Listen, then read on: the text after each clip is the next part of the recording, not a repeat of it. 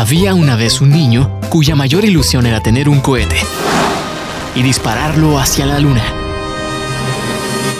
Pero tenía tan poco dinero que no podía comprar ninguno.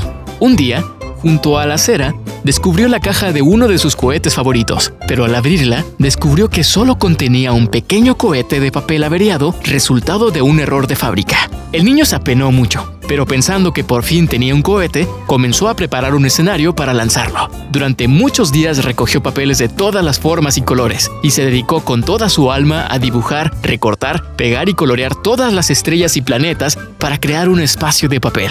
Fue un trabajo dificilísimo, pero el resultado final fue tan magnífico que la pared de su habitación parecía una ventana abierta al espacio sideral.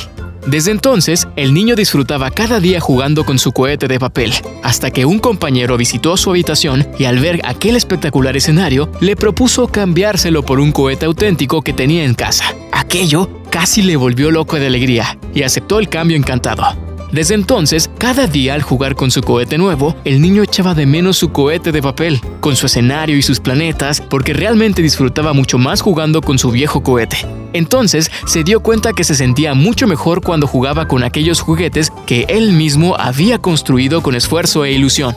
Y así, aquel niño empezó a construir él mismo todos sus juguetes, y cuando creció, se convirtió en el mejor juguetero del mundo.